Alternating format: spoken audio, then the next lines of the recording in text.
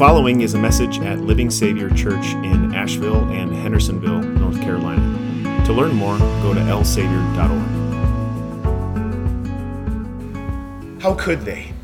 Joseph's brothers, that is. You might be familiar with the account. You could even call it a saga. Joseph was the favorite son, and he had several older brothers. And his father, Jacob, was not afraid to show this favoritism.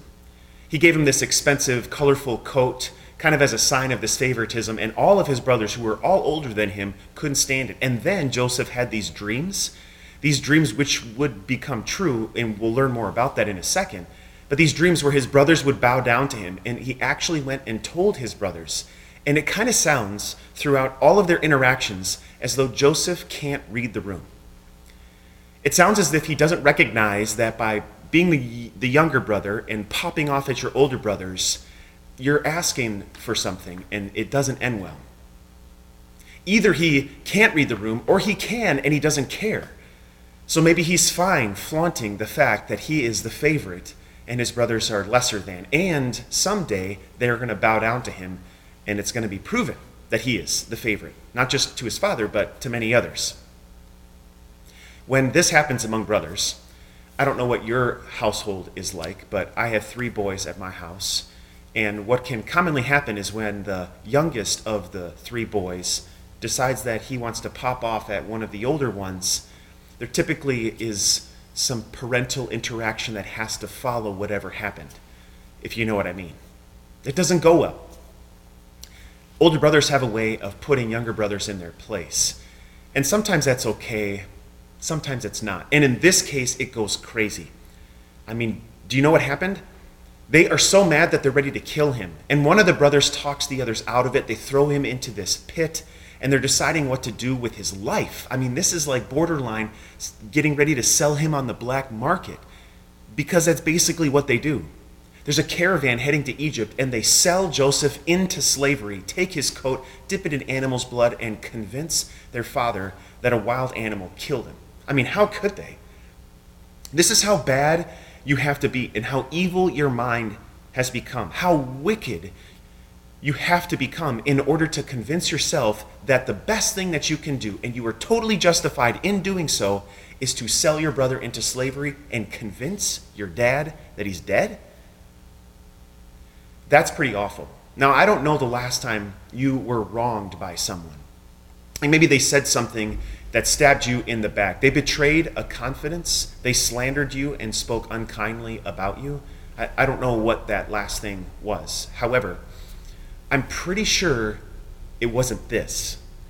Where somebody exerted power over you somehow, thought about killing you, and then decided rather to do the lesser thing by selling you into slavery. I don't know if that's happened to you. Odds are probably not. This is pretty awful.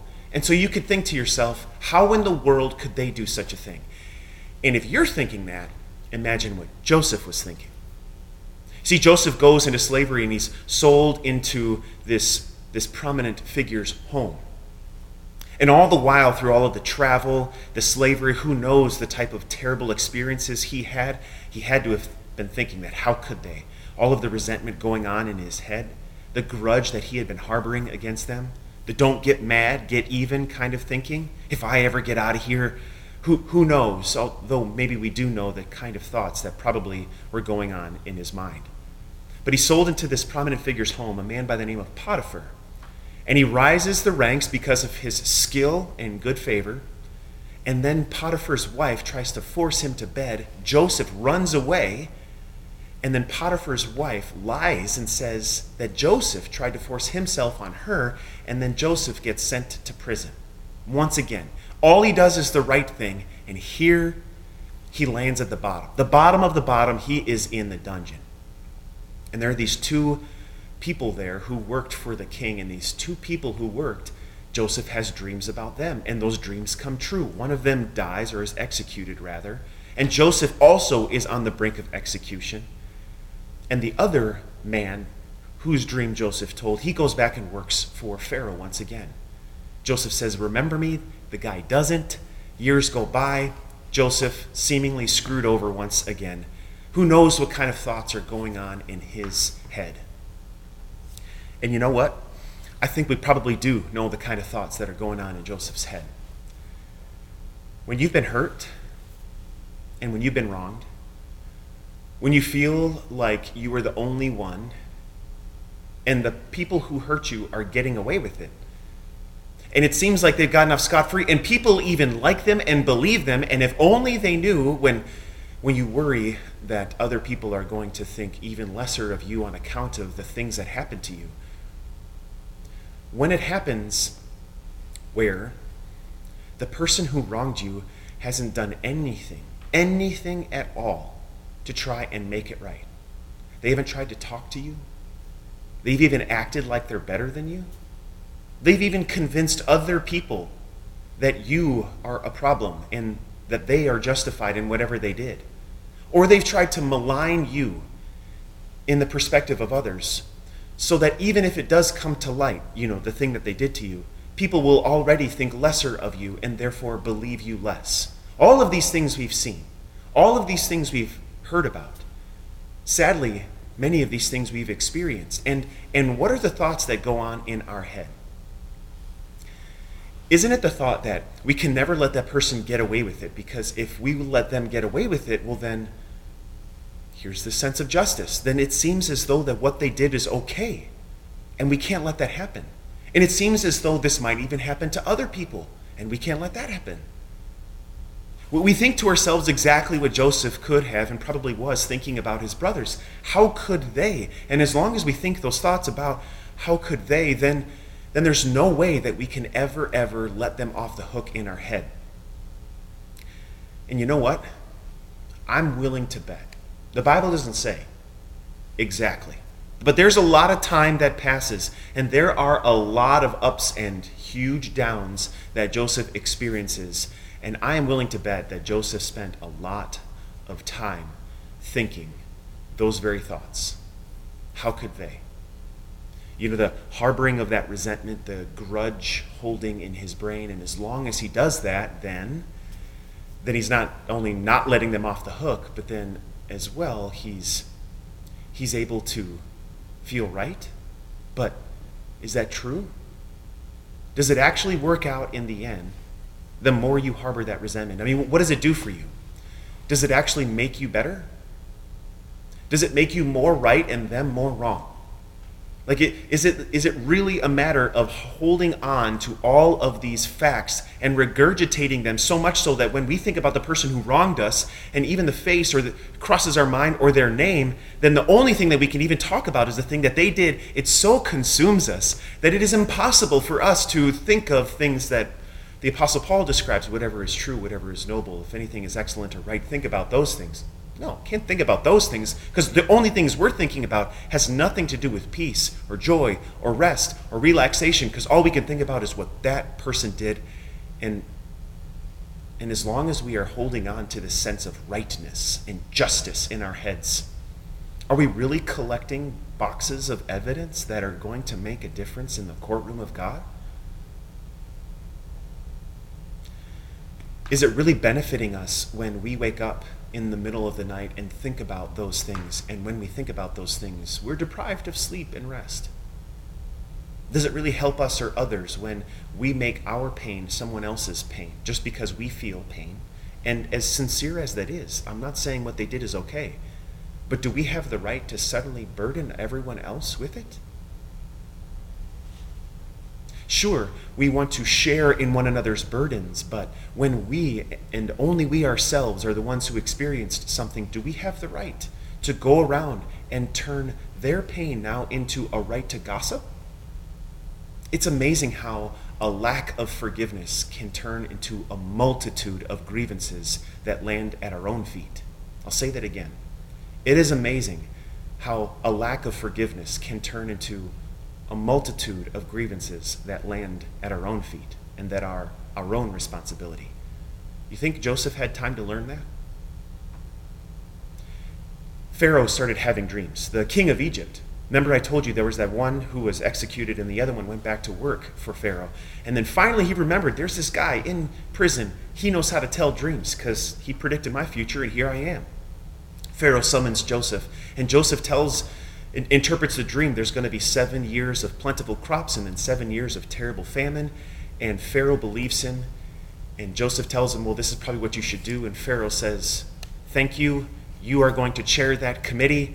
And Joseph ends up becoming second in command of all of Egypt. He's one of the most powerful people probably in the world at this time. You want to talk about going from the bottom of a valley to the heights of a mountaintop in the economy, in social structures. This is it. This is it. Well, the famine comes. Joseph has been storing away all of the grain through those years of plenty. The famine comes and it reaches even Joseph's homeland. And so, lo and behold, who has to come to Egypt to collect grain? Joseph sees his brothers. They don't recognize him. Is he all done up to look almost like Pharaoh, but not quite? With his hair, maybe some type of decoration or whatever. They don't recognize him. He recognizes them. Through a sequence of events, he tests their allegiances, not because he's going to torture them, but because he wants to see how they are interacting with and favor his father and his brother. How could they? See, this is the time where if Joseph is ever going to get even, he has control. He holds all the cards. They have to come back to him. He even does this exercise where he plants some evidence that they did some wrongdoing, and they have to do whatever they can to bow before him. He has them under his thumb if he wants to do anything. And the possibilities truly, realistically, are endless. He could deprive them of everything, throw them in dungeon, and torture them daily.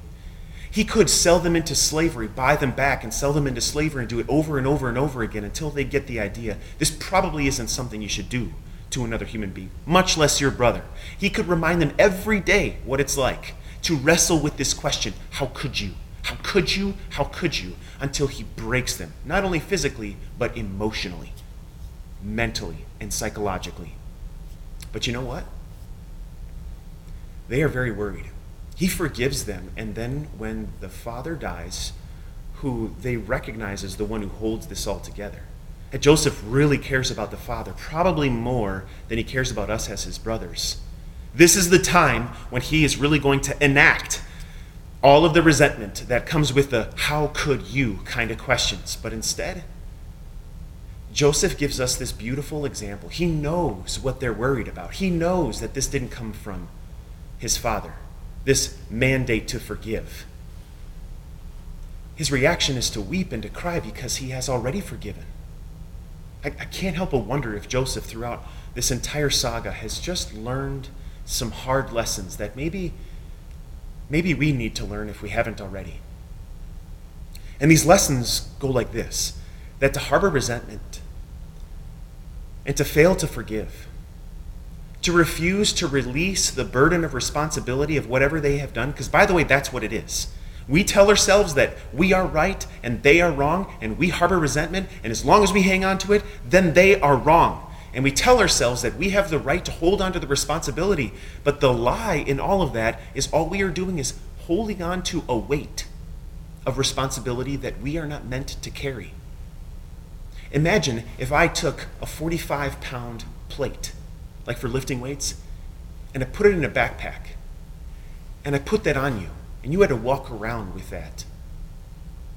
After the first hour, depending on your physical stature, you might start to feel a little exhausted, but you might think, this is a good workout. Great. But let's say you got to do that all day. And you can't take it off until you go to bed. And the reason is because then you would feel the weight in your knees, in your hips, in your back, in your toes.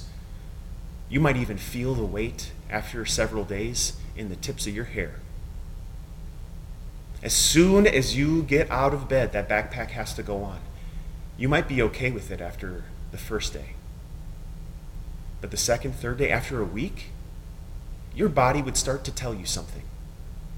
You're not meant to carry this weight. And then imagine after a week, if you could do it, imagine you're standing there and then someone finally comes behind you and says, it's okay, I got this. Let's take this weight off. And they take the backpack off of you. Imagine the feeling you would have.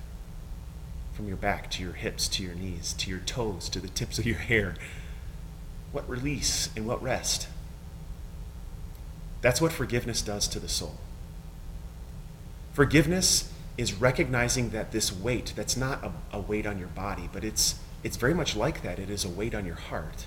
It's a weight on your soul that you are not meant to carry. This responsibility to take care of whatever they did, this isn't up to you. This is up to God. And so to recognize that the one standing behind you who takes that weight not off your back, but off your heart and off your mind and off your soul and off your back, this is the one who is the God of all, who takes all of the bags of gold that we owe him. And he took that weight away. So then the tiny little bit that other people owe to us, so we tell ourselves, he takes that too. This is the God who has already forgiven us. And so he therefore calls us in kind, in his likeness, to forgive others. We're not meant to carry it. And Joseph knows that. That is why he is able to say this most beautiful thing. After wrestling and recognizing over and over again that we're not meant to carry this weight, that it doesn't do any good for us anyways, that walking around with how could they and how could you, it only burdens our heart. It negatively affects the people around us. It hurts us more and more. It makes us the meanest, most vindictive version of ourselves. And it boils over and will also affect the people we love and care about in closest proximity. That's natural. It's going to happen. Joseph had to realize, and I pray that you and I can realize too, we're not meant for this. So what does he say? He doesn't say, how could you? He kind of does, but he doesn't. He kind of recognizes that they did something, but it's not a how could you as though he's dwelling on it. He says it in such a way that he has put it behind him because God has taken care of it all. He says, you intended to harm me, but God intended it for good. For what is now being done is the saving of many lives. I mean, think about it. Had all of those things not happened, Joseph never would have been in this position to help out not just Pharaoh, but the entire region at that time, to provide and to feed and to save many lives.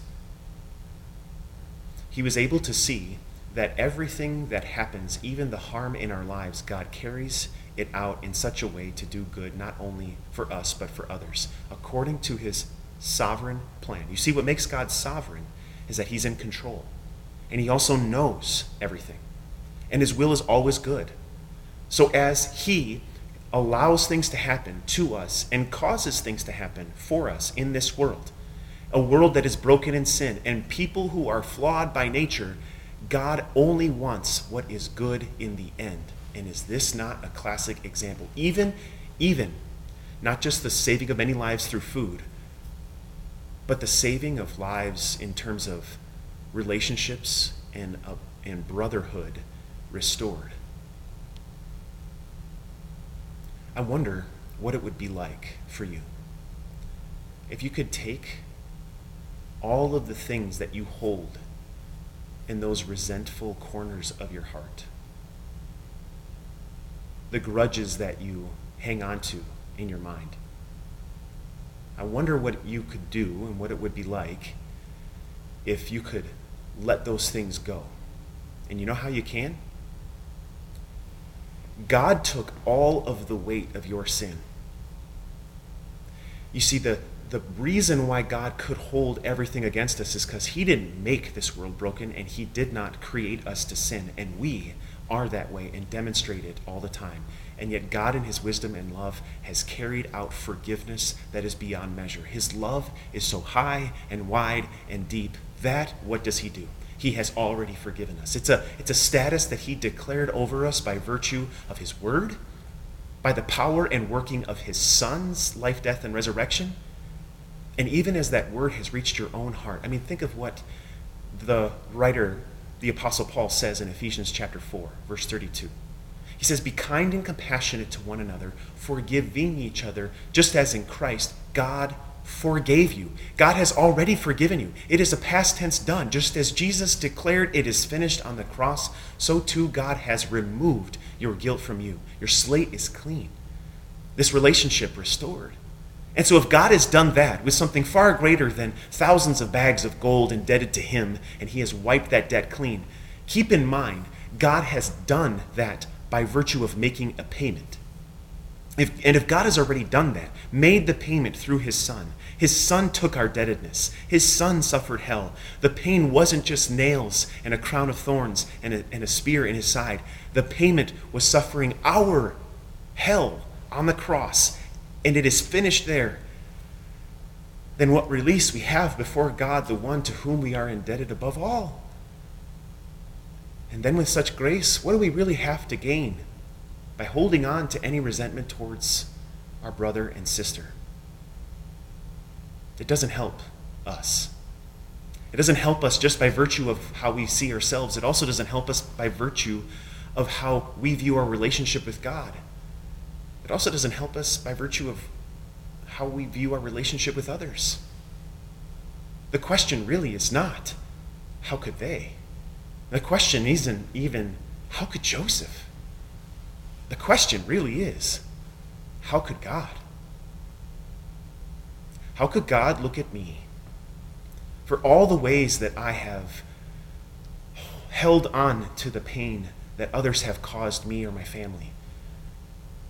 The people I love, church members here, when I see the way that they are hurting, and my natural inclination is to get mad and to do something about it, worldly speaking. What am I going to do? What good is it going to do to live in that how could they type of mentality when the God of all calls us to let all that go? Keep in mind what forgiveness is not. Forgiveness is not that you have to declare what they did okay. God never said that, so don't tell yourself that lie anymore. It's pointless. Forgiveness is not that you have to invite them over and be fast friends with them again. God never said that, so don't tell yourself that. Don't even bring it up. It's pointless. Forgiveness is not that you now have to pretend that what they did is okay and then make yourself vulnerable again. The Bible never says that. God never says that. So don't even say that. It doesn't help. Forgiveness means that weight of responsibility is not meant to be on your shoulders, your heart, your mind. So let it go. Throw it off. And specifically, throw it to the feet of the one who stands as judge of all. Because the ones around us who intended to harm us, God can. And in his own wisdom and according to his own sovereign plan, will carry it out for good. What that is, that's above our pay grade. But it will, in some way, shape, or form, turn out for good. I don't know what this is like for you. I don't know what type of pain is fresh and what type of wounds are raw in your heart right now. I don't know what that is. It could be that someone took a confidence and broke it, that they turned information on you that you trusted them with, and they turned it into a knife to stab you in the back. It could be that somebody who's close to you has maligned you to other people that are close to you. It could be that this person has done very, very clear things to harm people in your life. I don't know what that is specifically for you. But what I do know is that God has a plan to release you of that burden. The saving of many lives. And what the life that can be implied and inferred here too is the saving of this life that you possess right here and now. Saving it for something far greater than walking around with some weight on your heart and mind, but walking around with this peace and rest. Do you know what that's like? I mean, imagine facing people and facing a world like Joseph did, like Joseph does in our reading. He then is able to speak kindly to them. He is impenetrable. You can't touch him. You can't hurt him anymore. He's looking at the people who sold him into slavery, and he reassures them and forgives them and even declares God's promises to them, and he takes care of them and their families, and he speaks kindly to them. Isn't that the type of reality that we want? To be able to look at the people who hurt us and to, let's say we're even able to get even with them. What good does that even do? Because then even if that does happen, what are you able to say? Yeah, I got them back. Okay, and then what? But God gives you something far greater. He gives you this reality like that of Joseph, where you can walk around and people can't touch you. Where you have your rest secured in who Jesus is and his promises for you, that there's nothing that a person can do to you. I mean, imagine if if you're able to walk up to someone and you're able to have this encounter with them, where when they actually wronged you, you're able to actually forgive them. You're first of all able to have a conversation about it, and then you're able to say, I forgive you, and then to treat them kindly, and to deal with them as God deals with you. Not because you're telling yourself all these lies about what they did is now okay and whatever. No. There's no time for that. All that stuff is lies that get in the way of us forgiving. They are lies of the sinful nature, the world, and the devil. That's all they are. So let those be in the trash bin where they belong. And you move ahead as a child of God who's able to forgive your brothers, your sisters, maybe in the home, certainly in the faith, and also in humanity. And in this way, you're able to move forward in confidence and peace and rest that only God can give you. So enough of this how could they type of mentality. Instead, ponder how could Joseph, and really truly how could God?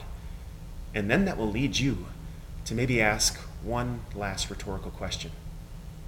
How can I not forgive? God grant it. Amen.